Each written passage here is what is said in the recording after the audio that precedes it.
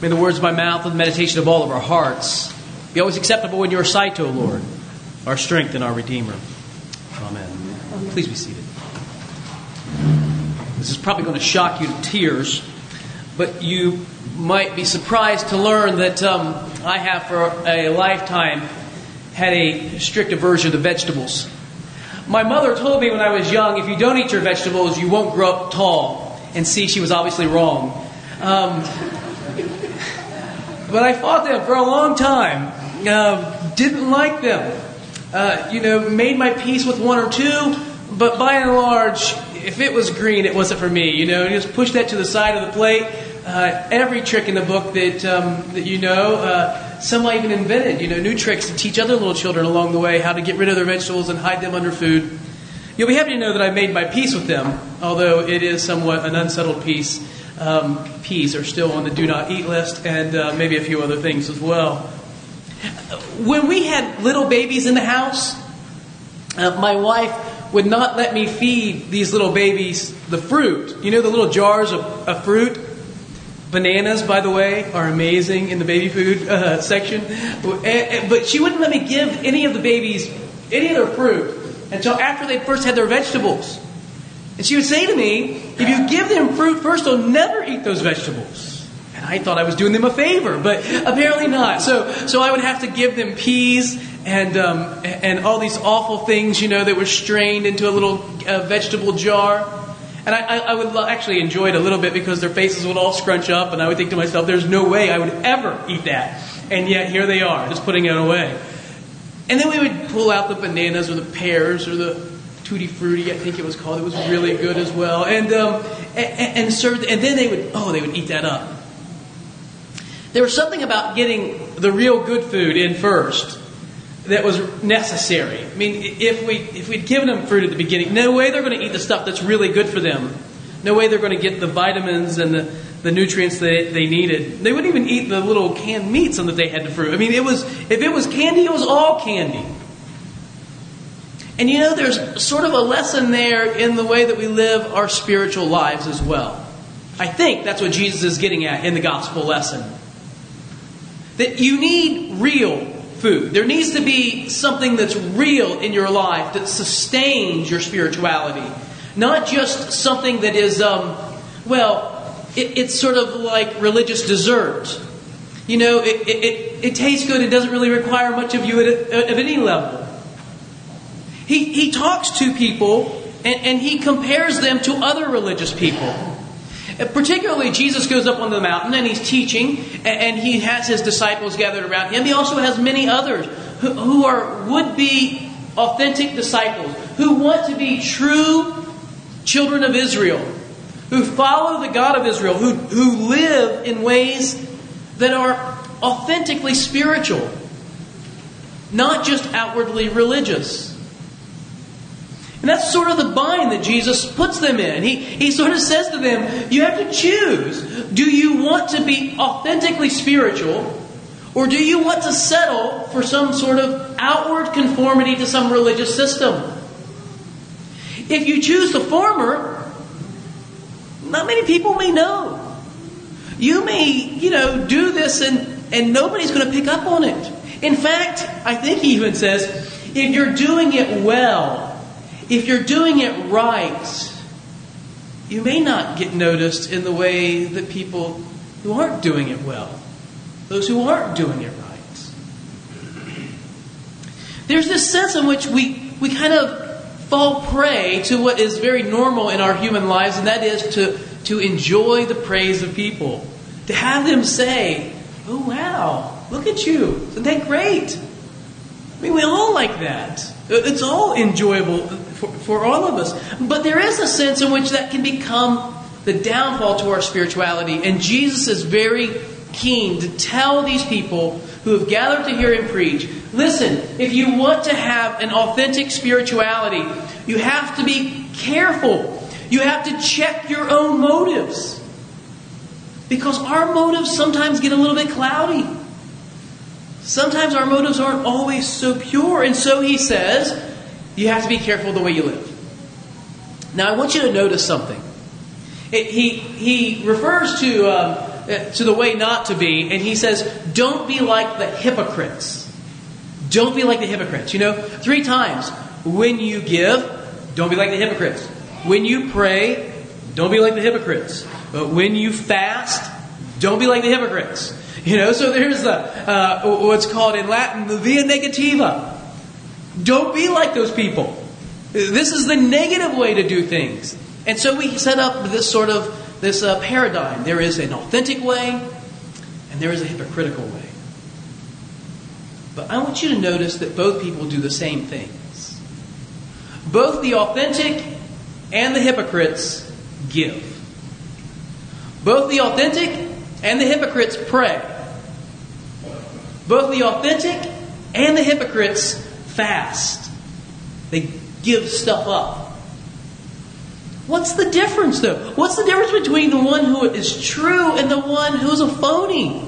Jesus says the difference is whether or not we do it for the praise of people. A few years ago, I heard this leader in a church say that Christ wasn't concerned at all with personal salvation. I about dropped dead. I couldn't believe it. I was shocked that this person had said this. She should have known better. Because after all, he is quite concerned with it. In fact, the Sermon on the Mount, the central teaching of Jesus is about this.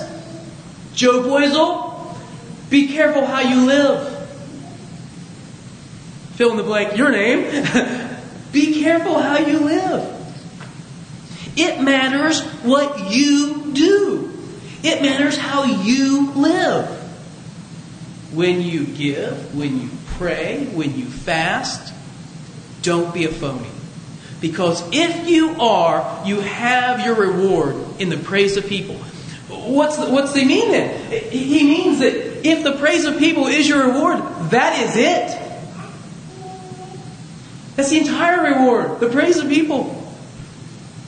But if it's not, if you have a genuine reward, if you have a genuine spirituality, your Father in heaven holds your reward for you. You notice the end of it? Don't store up for yourself treasures on earth with moth and rust to corrupt, but store up for yourselves treasures in heaven.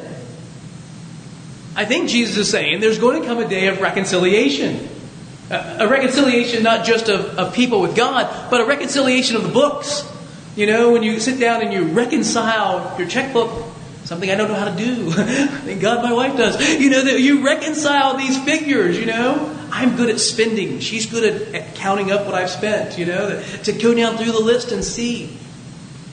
Jesus is saying that there's going to be a day when God reconciles the books. When He looks not just at our actions, but here's the payoff, but at the motive of our actions. Of course you should give. Of course you should pray. Of course you should fast. Let me add to that other virtues. Of course you should go to church. Of course you should, take soup to your neighbor when she's sick. Of course you should do acts of generosity and kindness all throughout the neighborhood. Absolutely. And you know what? Sometimes you're going to do that and somebody's going to say, wow, isn't that nice? And you're going to say, well, thank you. I appreciate the compliment, but I'm doing it for the Lord. So they're going to recognize you. And just because they recognize you doesn't mean that you lost your reward, does it? The only time you lose it is when you do it for those things. When you do it because you want the praise of people.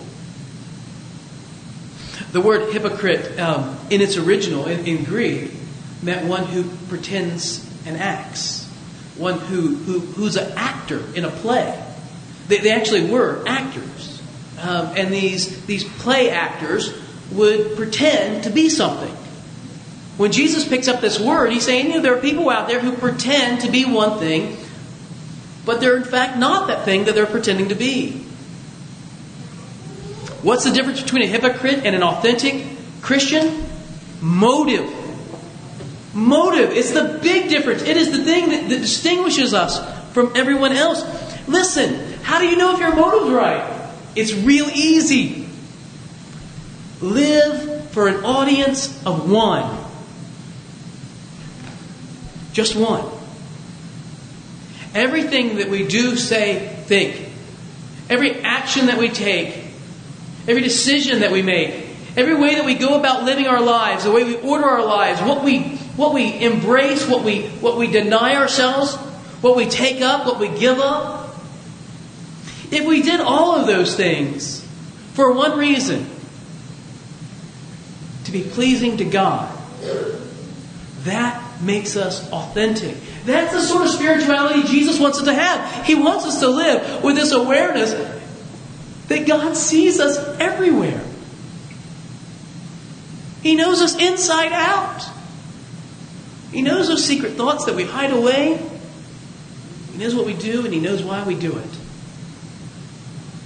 And an authentic spirituality is saying, Lord, the truth is I do care what other people think about me. And I do. But I really care what you think about me. I'm really concerned with what you think. We're getting ready to go into this Lenten season, which begins right now. 40 days, fasting, penitence. In the old language of the 28 prayer book, bewailing our manifold sins and wickedness. We don't bewail enough. But we're doing it. I thought it was funny. We're beginning to take a moment to stop and say, let me sort of pretend I'm an auditor for a moment and look at my own sort of books. I mean, before they get to God, maybe they'll run through me. Do a little inventory. Lord, how do I live my life? How do I order my life? What things do I allow in? What things do I refuse to do? And why am I doing those? Am I doing them because, it's part of the community, that's what Anglicans do, and we do this or that. Or do I do it because I really want to be pleasing to you? I really want to be pleasing to you. I've discovered that the vegetables aren't all that bad. In fact, I can even eat a few of them now, I was in South Carolina a couple weeks ago and discovered fried Brussels sprouts. Oh my! Who knew? They're amazing! I think frying them might detract a little bit of their nutritional value, but maybe olive oil and a little garlic, it can't be all that bad, right? We need real food, though, don't we? Our bodies require real food, not just junk. It's a good thing during Lent to sort of give up some stuff, especially the junk that we kind of consume. Good thing to set that stuff aside. Keep it a little secret just between you and God. I mean, we all want to say, what'd you give up for Lent? You tell somebody who asks you that next, none of your business. The Lord needs to know what I'm giving up, and He alone. Good to give some stuff up.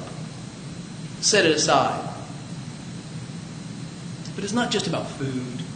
It's not just about entertainments. It's not just about the little sort of silly things we do to kind of amuse and entertain and pleasure ourselves. It's about giving up things that really detract from an authentic spirituality. And embracing that relationship with God, that one-on-one relationship that says, Lord, from the moment I wake to the moment I sleep, and even throughout my sleeping hours, that I want to know you. St. Paul says, and the fellowship of your sufferings. I don't know where that comes from. And the power of your resurrection. I want to know that, not just intellectually, but I want to know that deep inside my body and my soul.